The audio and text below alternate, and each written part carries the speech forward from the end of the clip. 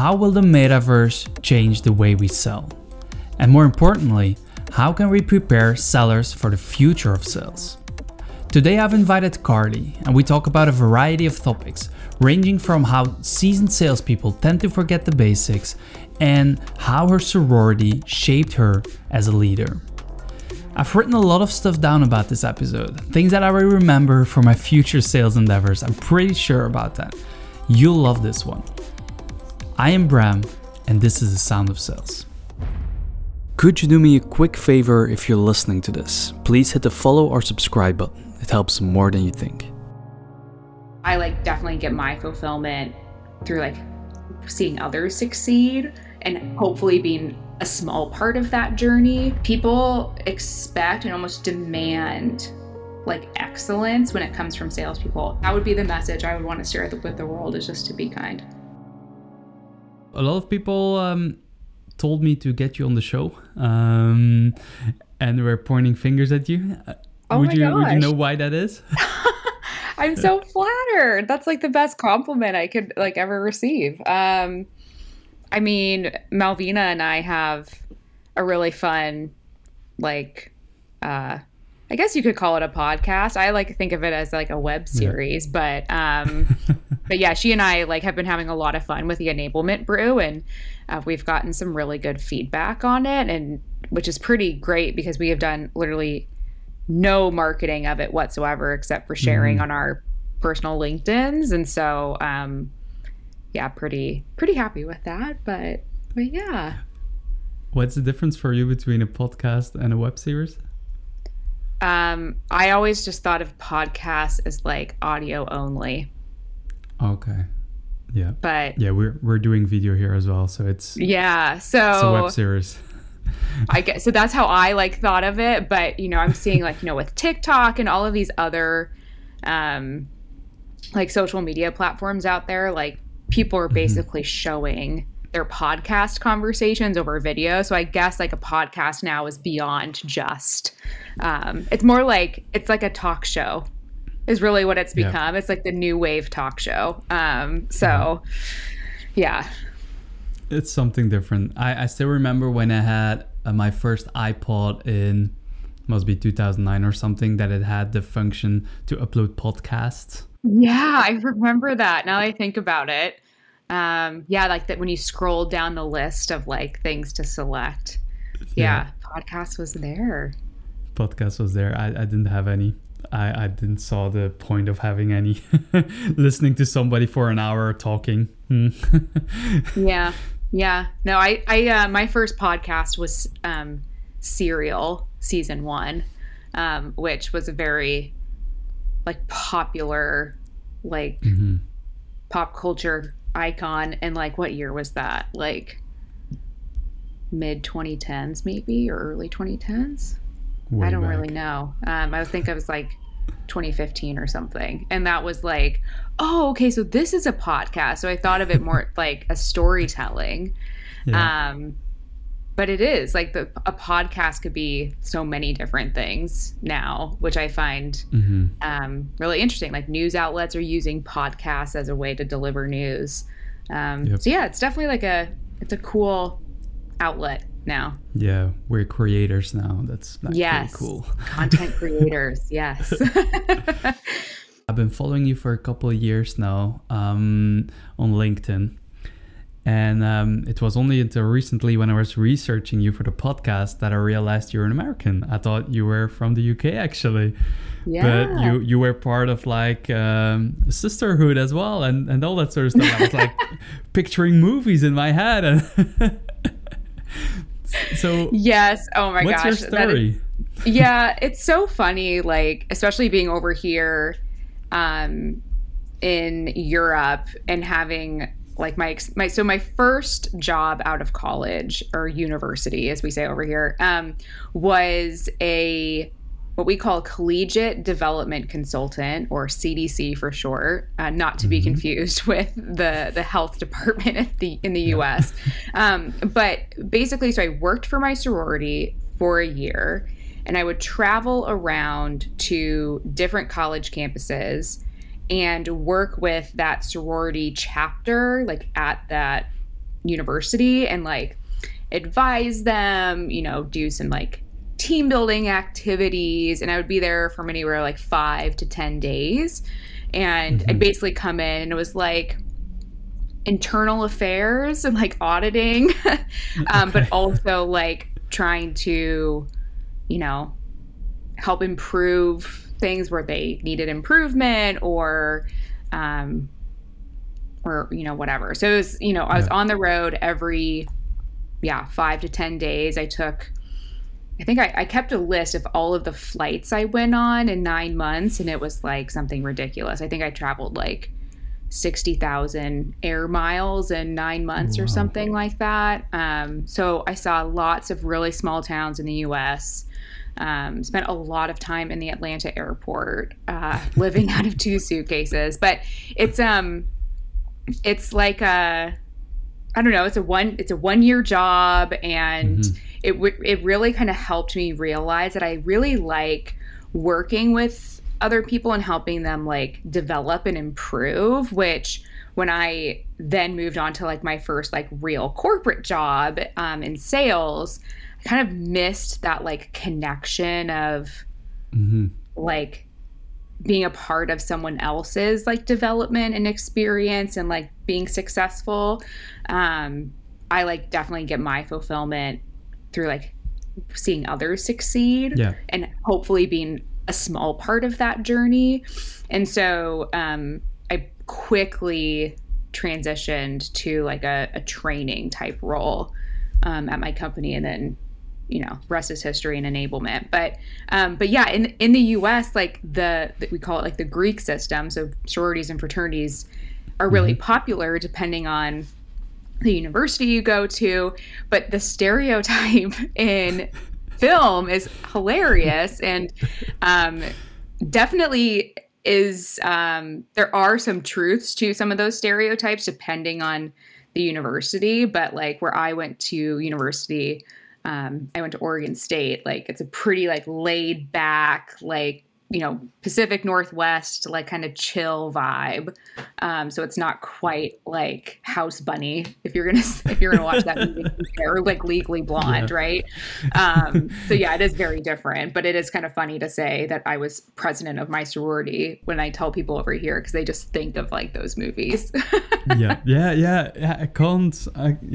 I'm not gonna lie. It's the first thing that comes to mind is like the movies that you've seen, and then you continue clicking to the page of it, and it says like 250,000 members and whatever, and like, whoa. Yeah. I mean, so they say it's a lifetime membership. So like it's not just for 4 years. So I'm technically still a member of the sorority.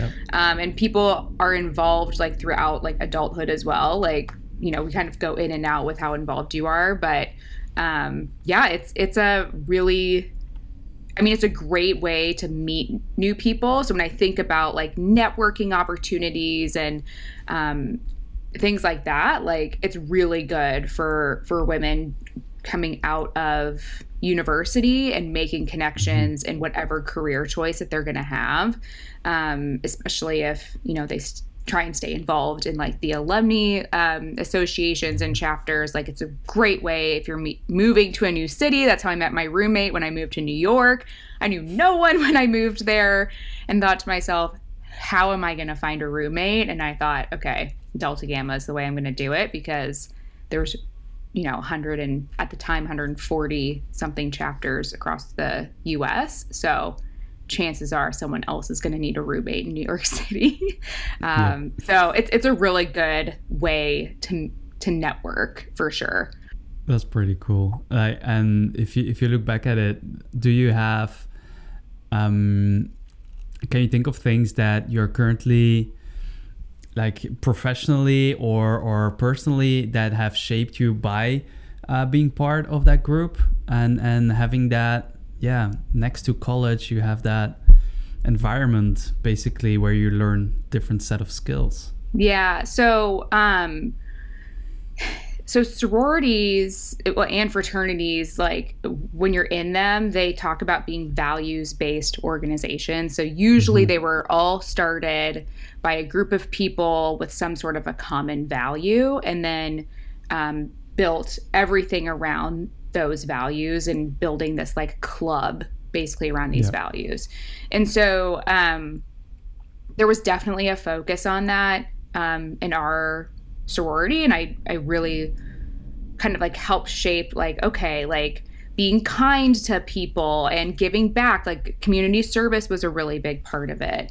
And so those types of things have definitely kind of helped me like shape who I am as a leader, and like being kind and empathetic and like servant leadership basically.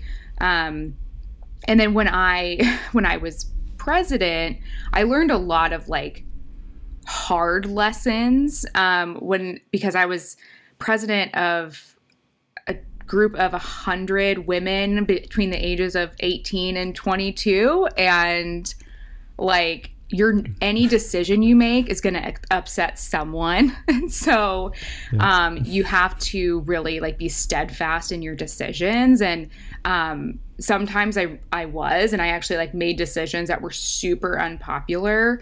And like, I just kind of had to live with that, but like, it was for the better part, or for the good of the group, basically, to make those types of decisions. And it's kind of the same now in leadership. Like, sometimes it's not popular to say like, okay, we have to change like your compensation plan, or your quotas are going to increase, or we need to change this part of our process or whatever. And sometimes people don't like it, but like you have to make a decision as a leadership team and like be unified in that. And so I definitely learned those skills. I wouldn't say I perfected those skills and was an expert in them through that experience, but it definitely was like my first kind of foray into like leadership skills that I've honed over the rest of my career. And is it now easier to make that sort of decisions, or to not take it personally when people like come back at you? Yeah, and that has definitely, like, not taking things personally, that has been a journey for me. Like, I take a lot of pride in my work, but I also have to remind myself that just because like I gave like all my effort into something and it didn't go the way that we hoped, it doesn't mean like I'm not good at my job, or I'm less of a person, or I don't deserve to be here. So those types of emotions I've definitely like worked on over especially like the last 5 years in my career. But like, my team is here to be a service to the sales team. And so if something's not going well, like, I want to know and I want to be able to help. So I always go back to like, I'm here to help you. And if we aren't helping you, or we're not giving you the type of help that you need, like, I want to know and I want to improve that. So I will say that has been a journey for me. I used to take things really personally, and that's just not great, like, for your mental health at the end of the day, to like shut your laptop and like have like your weekend ruined or your evening ruined because you took something personally at work. And like, it's not personal, and it's just work, and we're all human. So yeah, that experience has helped me for sure. Yeah, indeed. It's a fair point that you make. And how did you, like, coming back from that, how were you able to separate work from personal life at 5 p.m. when you close your laptop and like, okay, something shit happened and I need to let go of it? What's your modus operandi?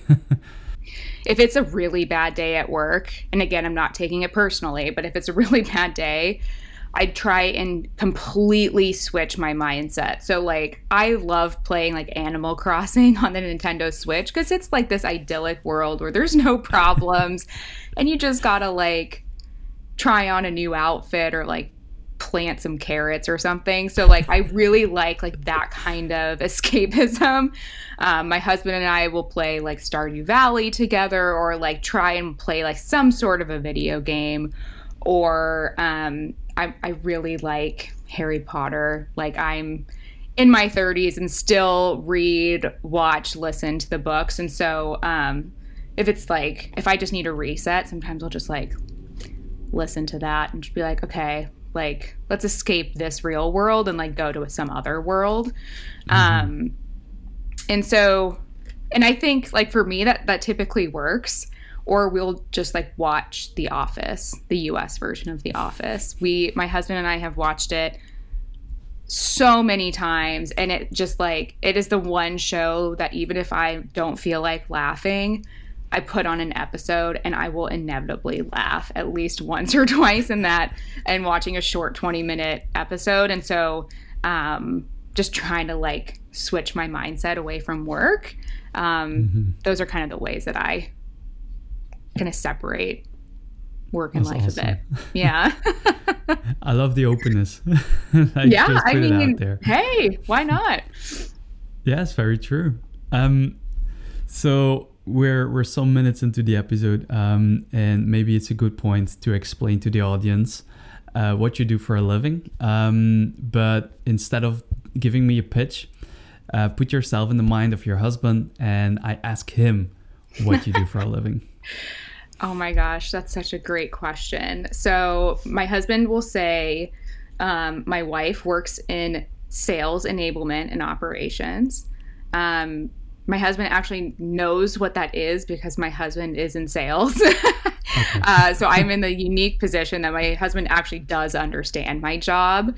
And so he'll say that he helps with, or that I help with training and coaching and working in Salesforce, and those things are true. I really don't work in Salesforce. Like my RevOps team does a lot of that work.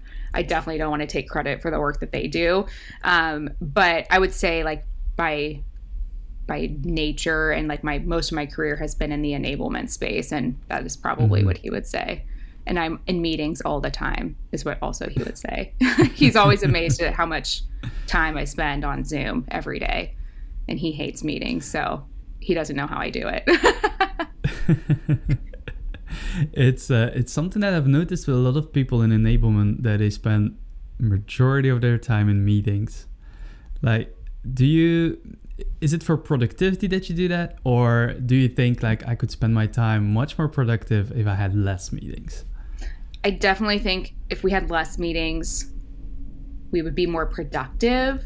But I think the fact that we need to be in so many meetings, or we are in so many, is a testament to the enablement team's reputation and the value that they provide that organization.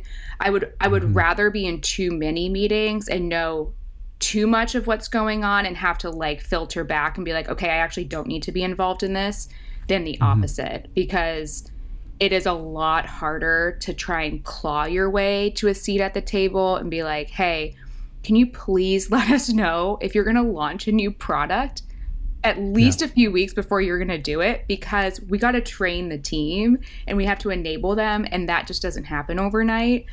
I would much rather be like, hey guys, loop me in a month ahead of time. Like, thanks for letting me know a new product's coming, but I'll tap out for, the next month while you guys figure out the stuff. And then once you figured it out, then I'll come back in.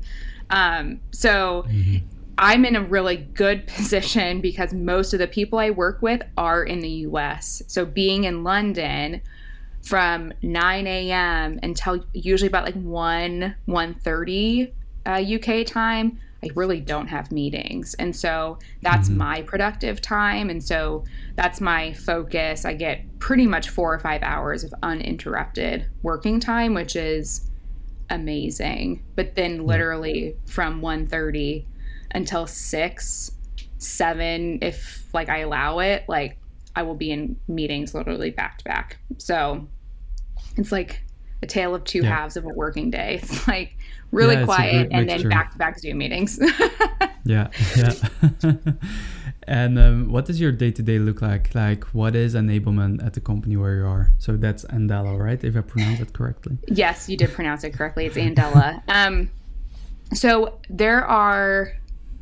I have 4 people on the enablement team, and we support the SDR organization, sales, and our client services, or like our account management teams. And so there's an enablement manager for each of those three cohorts or roles within the sales team. And then I have one person who is solely dedicated to our onboarding program and the development and management and execution of those programs, because we have a different onboarding program for every role, right? Like you, as an SDR, you shouldn't have the same onboarding program as a client partner, which is what we call our account managers. And SMB and enterprise also have a different lens to them as well, because our messaging is probably a little bit different. The companies we're targeting is obviously different. Personas might be a little bit different. So we have a couple different variations, and you absolutely need one person to manage that. It's really hard to do like off the side of your desk or as like a part of your job. So we have one person that handles that. That must be quite a challenge to build onboarding programs for every single role and then split it down to sectors even or target audiences.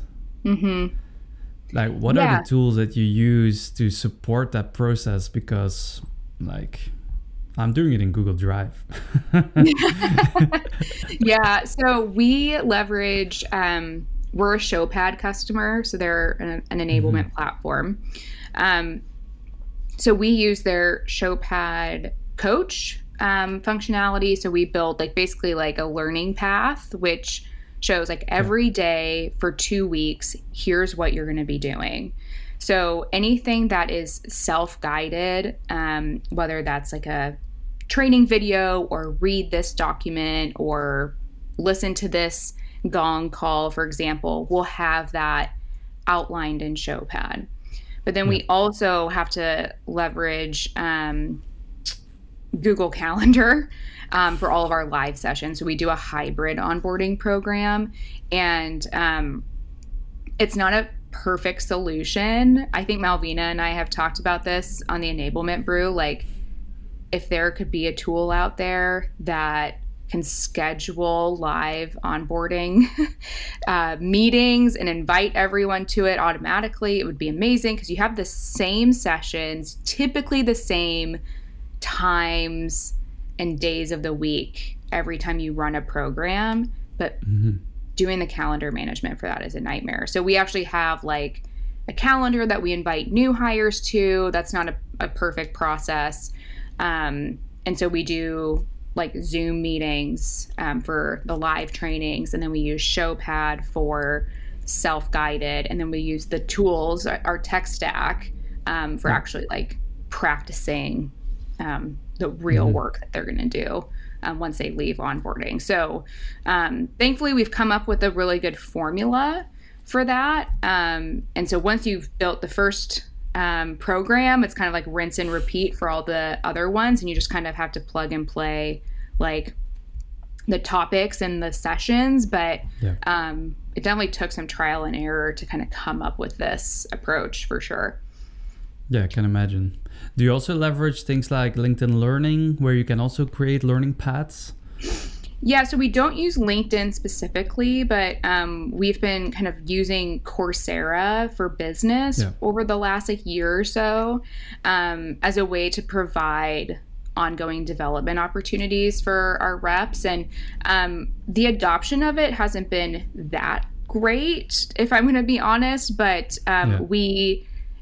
we're trying to figure out like, okay, what skills could we train that we don't need to like build our own content for? And so leveraging like Coursera or LinkedIn or, you name it, like those types of providers can be really good to supplement your like proprietary content, basically. So I'm definitely not against it. It's just a bit challenging to use those services if it's not integrated within like your existing like learning path structure. Because if you also think about it from like a new hire's perspective, they're learning a new company. They're probably super overwhelmed. They're at cognitive load at like 10 a.m.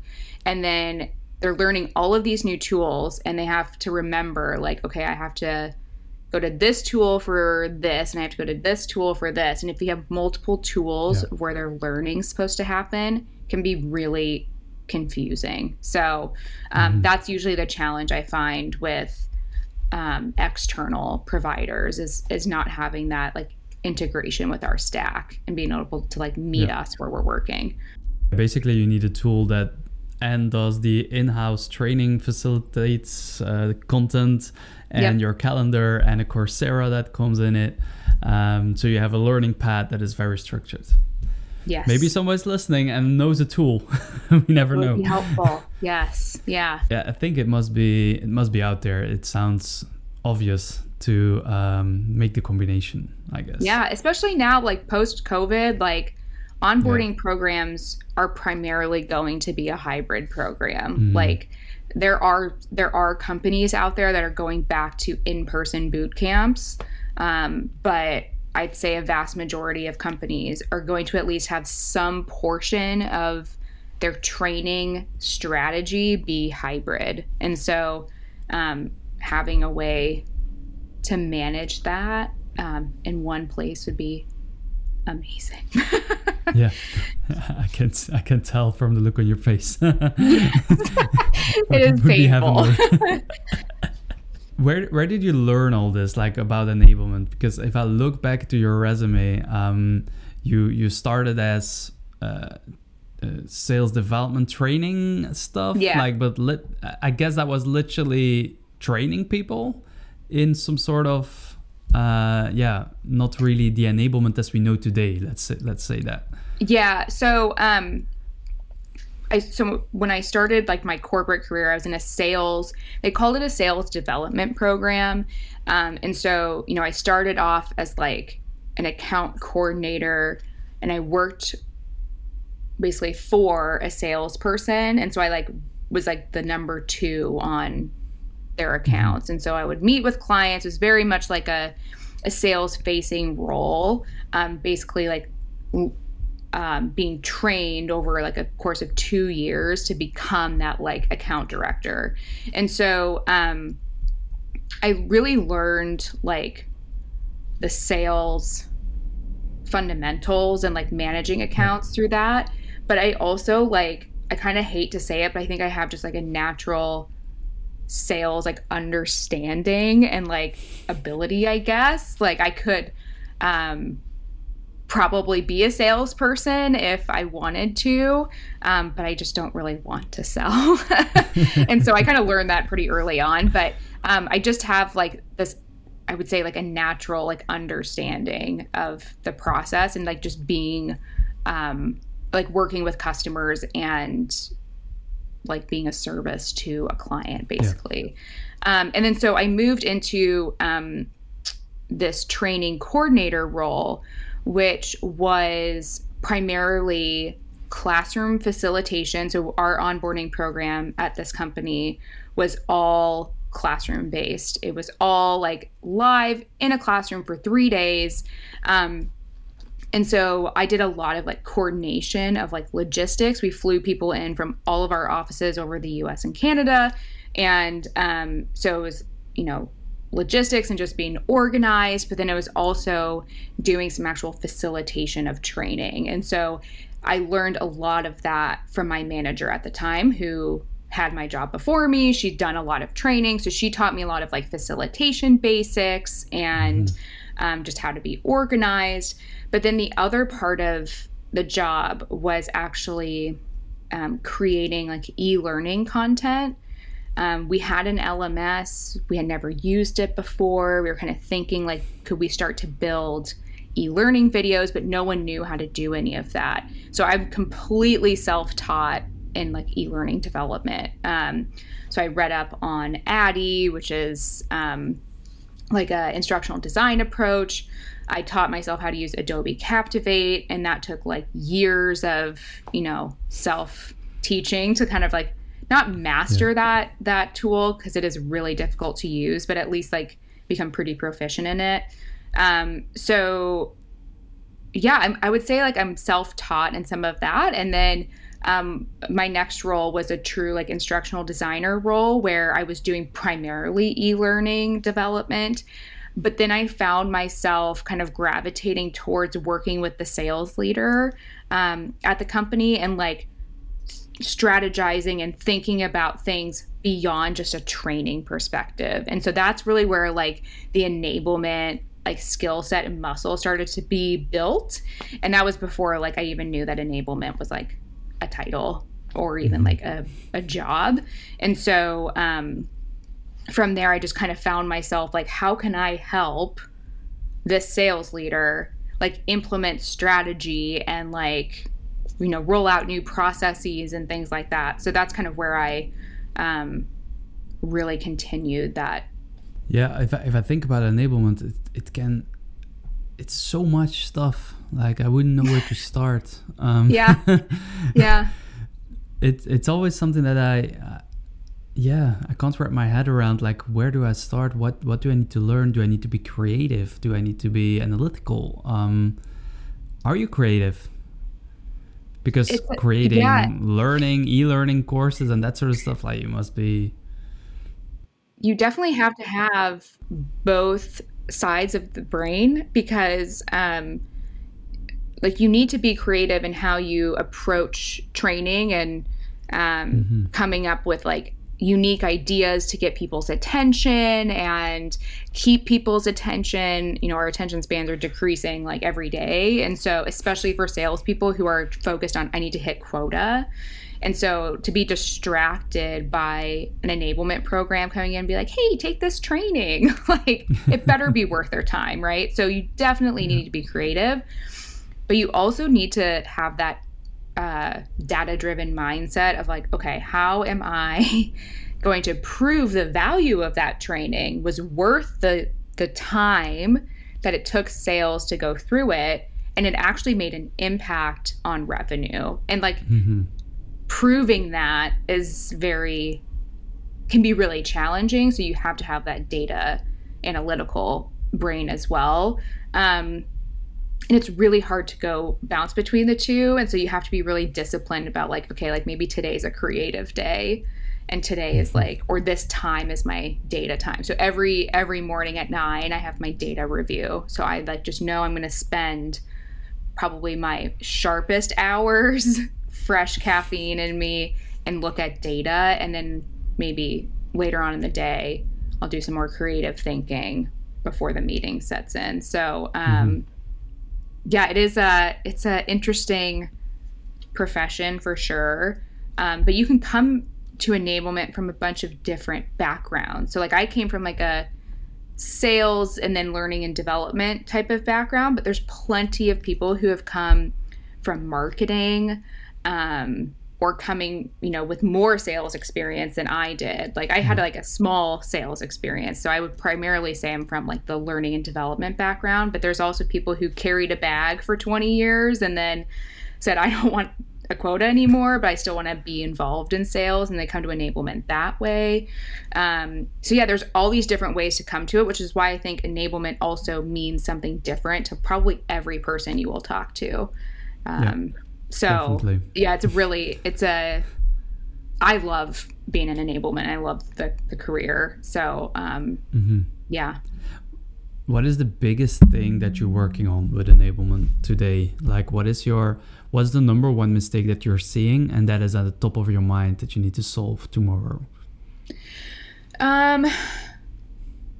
The thing that's hardest for my team is to prove the value of the programs we're building beyond onboarding. I think we've done a really good job of like saying, this is the impact onboarding is having. And like it's an improvement from before enablement. But like we do a lot of other work and we have a lot of other projects, but it's really hard to say like, hey, this like had a positive impact on the business, or this is how much revenue we achieved, revenue growth that we helped influence. It's all like correlation, right? It's not necessarily like we can take all the credit for all the revenue growth, but like what were we involved in and like how did we influence that? And that to me is one of the hardest things that I've been facing with enablement. Basically the entire time I've been in enablement, but especially now as my team starts to grow, like the larger your team, I feel like the larger like target you have to justify your team size. So, Yeah. you know, I have 11 people on my team across operations, strategy, and enablement. And if it was just like me and one other person, we probably wouldn't get noticed. But now that there's so many of us, like I have to really prove, not just for enablement, but for operations and the strategy team, like what value we're providing back to the business. And if someone ever asks, like, could we be doing what you're doing with half as many people? The answer is no, but I need to be able to back that up. And that's probably like what's top of mind for me as I like kind of go into the rest of this year with my team is being able to like, you know, prove our value. Yeah. Yeah. The ROI of your enablement team Exactly. needs to be there. Yeah. And inside your sales team, what are you seeing there that people are struggling with that you're trying to solve? But they're still not fully convinced. Like you have issues with them following the trainings, but you see things that they actually should follow trainings. Yeah. So that's like the I know. I mean, so our team does a pretty good job of taking training. I will say our sales team, I feel like they really appreciate enablement and like the work that we do to support them. I think they know that enablement is there to help them be successful. But some of the challenges that we're kind of facing is helping them with some of the basics. So like start of a first meeting or any meeting with a client or prospect, you should set an agenda. You say, this is what we're going to talk about today. And then have your conversation and then save time at the end to wrap up and talk about next steps, get that next meeting in the calendar. Some of these are like real, like the sales basics, but we have sellers who are like, I've been selling for 20 years. Like, I don't need to set an agenda. It's like, you absolutely need to set an agenda. And so some of those things, it's like, it can be really challenging to work with people when they don't see that the basics are necessary or that they are maybe too experienced to go back to basics. And we're kind of working through that right now, which I find to be a fun challenge to get, you know, career salespeople to remember that an agenda is important, or, you know, asking open-ended questions or, you know, things like that. But when we look at the data and they're not doing these things, like these are the little things that we can do to improve. So that's definitely one of the things that's kind of top of our mind, is just to go back to basics. Do you think it's because sales has evolved that things became more important, or like they used to the way of working and right now you see that sales is changing and you need to get back to the basics because that's just how it's done right now? Yeah, have you I seen love a this significant question. impact? Yeah, so I think because of the pandemic and we all went remote, it made it a lot easier to have meetings. And so Zoom, Teams, Google Meet, whatever you use, it made it so much easier to meet with people, and both internally and externally. So you're getting, as a buyer, you're getting sold to all the time. And then like, oh yeah, sure, I'll just like take a meeting because like I'm just sitting at home. I don't have to like have someone come to my office or, you know, whatever. And so you're in more meetings now, and you are so hyper aware of when a meeting is poorly run, because chances are you could be doing something else with that time. Like Zoom was fun for like a couple months, and it was like, oh my God, this could have been an email. Or, oh my God, like I'm in my 7th Zoom meeting of the day, let alone the week, right? So I think because of this, people expect and almost demand like excellence when it comes from salespeople. I do. Like as a buyer in enablement and operations, like I expect a salesperson to have an agenda, send me a follow-up email. I need to know what the next steps are. Like I almost like that's a non-starter for me, like a flawless sales process before I even consider buying your product. Now there are definitely people out there who are not as like strict about that as me. I mean, it's just like in my blood because it's enablement, right? But it like if you're not doing those basics and like, you know, leading with curiosity and asking open-ended questions, like setting an agenda, wrapping up on time, the buyer is probably gonna be like, what's the point? Right? Like I'm not feeling heard, or this like person didn't prepare for this meeting. So I definitely think the bar has been raised because of the way that we're selling now is all virtual. You have to make that meeting worth that person's while, and the basics are gonna be really important. Yeah, for sure. We're currently producing with Sound of Sales. We're producing T-shirts that says "human to human," because we have the feeling that that is the next step in B2B sales, is that people are becoming more aware of what's happening, that it's actually a person at the other side. Yes. And that you need to take your time to make it worth their time. I love that. It's exactly what you're saying. What are other, because it's super interesting, what are other basics that you see people are missing?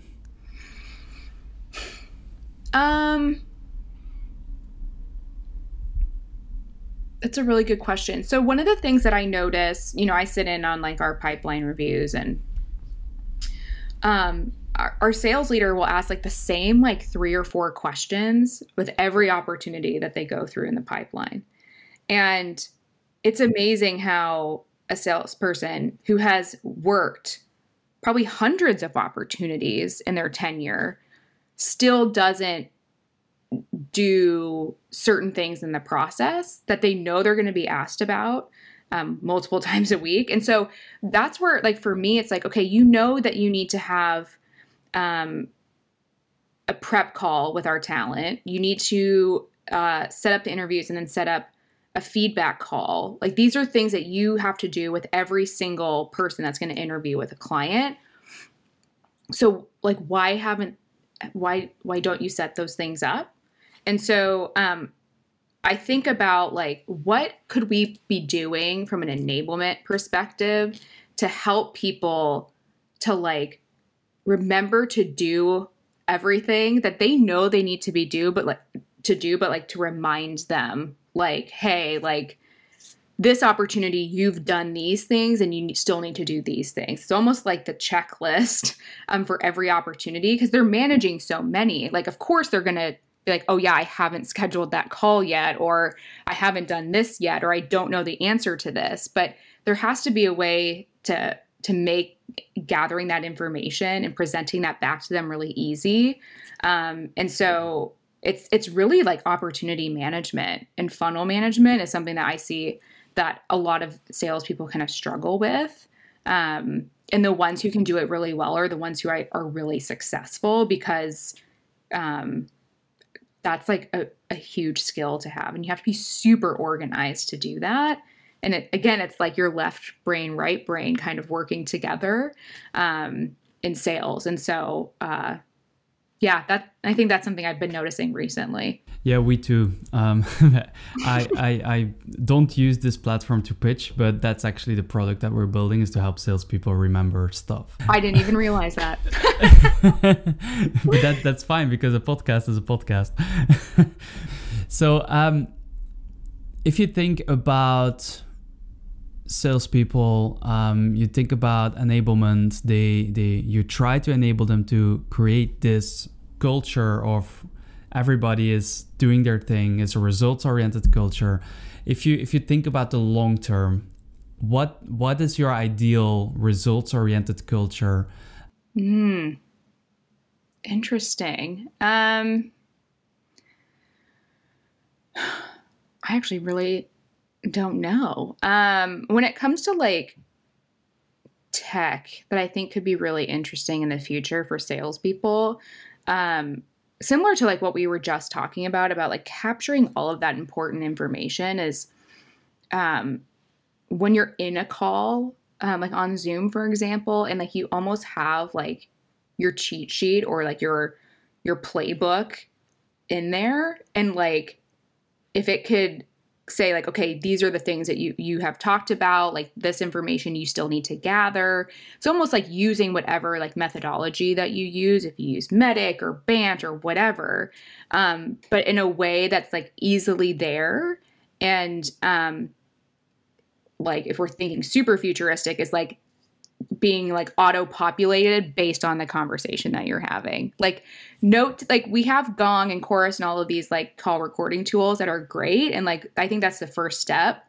What's even going to make those even more helpful is if like we just have this conversation and then my Bant scorecard is filled out because we've talked about budget, authority, need, and timing. I don't want to have to like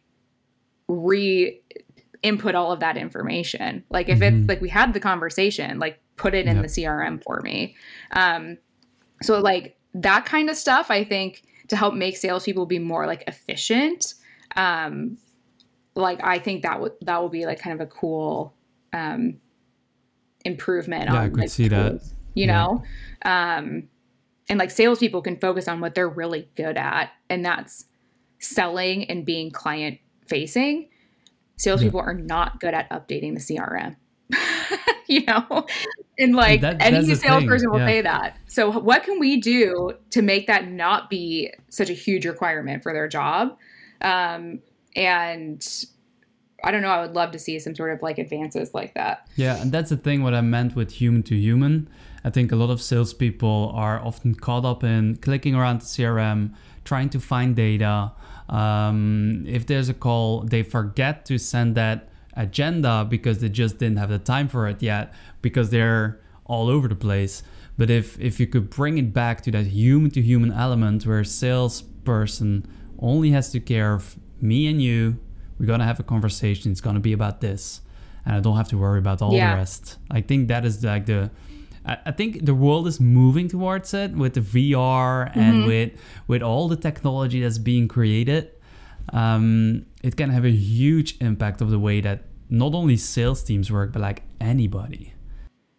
Yeah, I know. I think someone said like maybe in 5 years I'll be having this meeting in the metaverse, and I just thought to myself, what is this world gonna look like? Like, I just can't I just can't wrap my head around like, a virtual reality like world like that.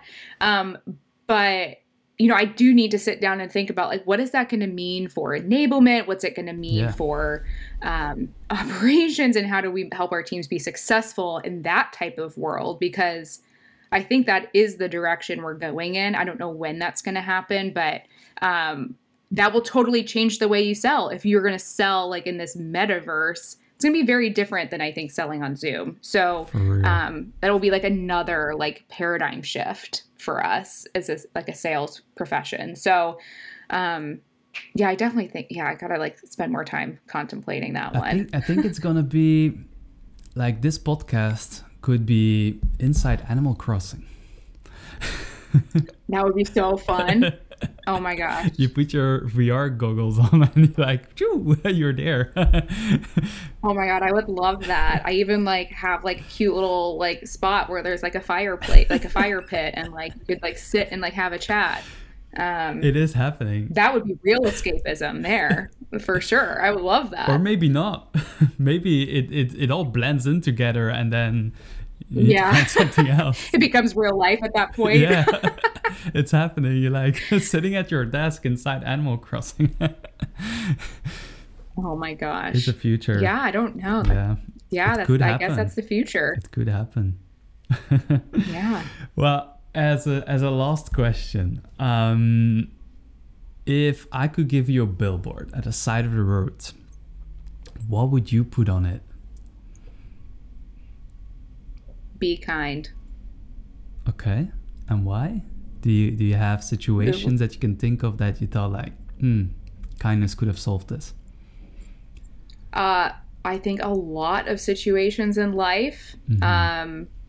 Think about like what's happening in the world right now with the Ukraine-Russia conflict. You know, in the US over the last couple of years, there's been like this, you know, resurgence of the Black Lives Matter movement. And I think all of this stems to like, we are all different as human beings. Like we are not the same. And that's what makes like the world a really amazing place to live in, is that you can interact with people from all these different cultures and all of these different religions and backgrounds and experiences. And like, because of that, we're not going to be the same, and we're not going to have the same points of views. And I think if we just treated each other with a lot more kindness and understanding of, you know, this person's probably having a bad day and I just happen to be like the person they're taking it out on, like just being kind, I think can go a really long way. And like it's like the golden rule, right? Like treat people how you would want to be treated. And I just wish that there was more of that in the world. Like I really do wish that people were more kind to each other and more empathetic to just other people's backgrounds and experiences. Because if we all were the same, I think that would be a disaster. That would be horrible. And so, that's like, that would be the message I would want to share with the world, is just to be kind. Yeah. Yeah, it's something that you see a lot on LinkedIn as well, where people are taking other people out on a cold call, for example, but are the ones teaching their team to cold call. You know what I mean? Like, yes, exactly. It's like, there's no point. Yeah, even when I get cold called, it's like kind of an inconvenience. It doesn't happen very often, to be honest. But I will always be like nice to that person. I might not take the meeting, but I will be nice to them. And like, I think there is a difference between kindness and just like being a pushover. So, I definitely think there's a lot of like hypocrisy on LinkedIn that I find to be interesting to watch. That's true. But yeah, that's true. let's not go out about that. Cool. Well, I would love to thank you for joining me on The Sound of Sales. This was so much fun, and definitely like one of the most unique like podcast experiences I've ever had. I loved it. Thank you for having me. Thanks a lot for your feedback. I like that. I'm gonna put it on a quote on the t-shirt. Yeah. I mean, it was like a great balance of personal background, work background. Yeah, it was a lot of fun. So thank you for having me.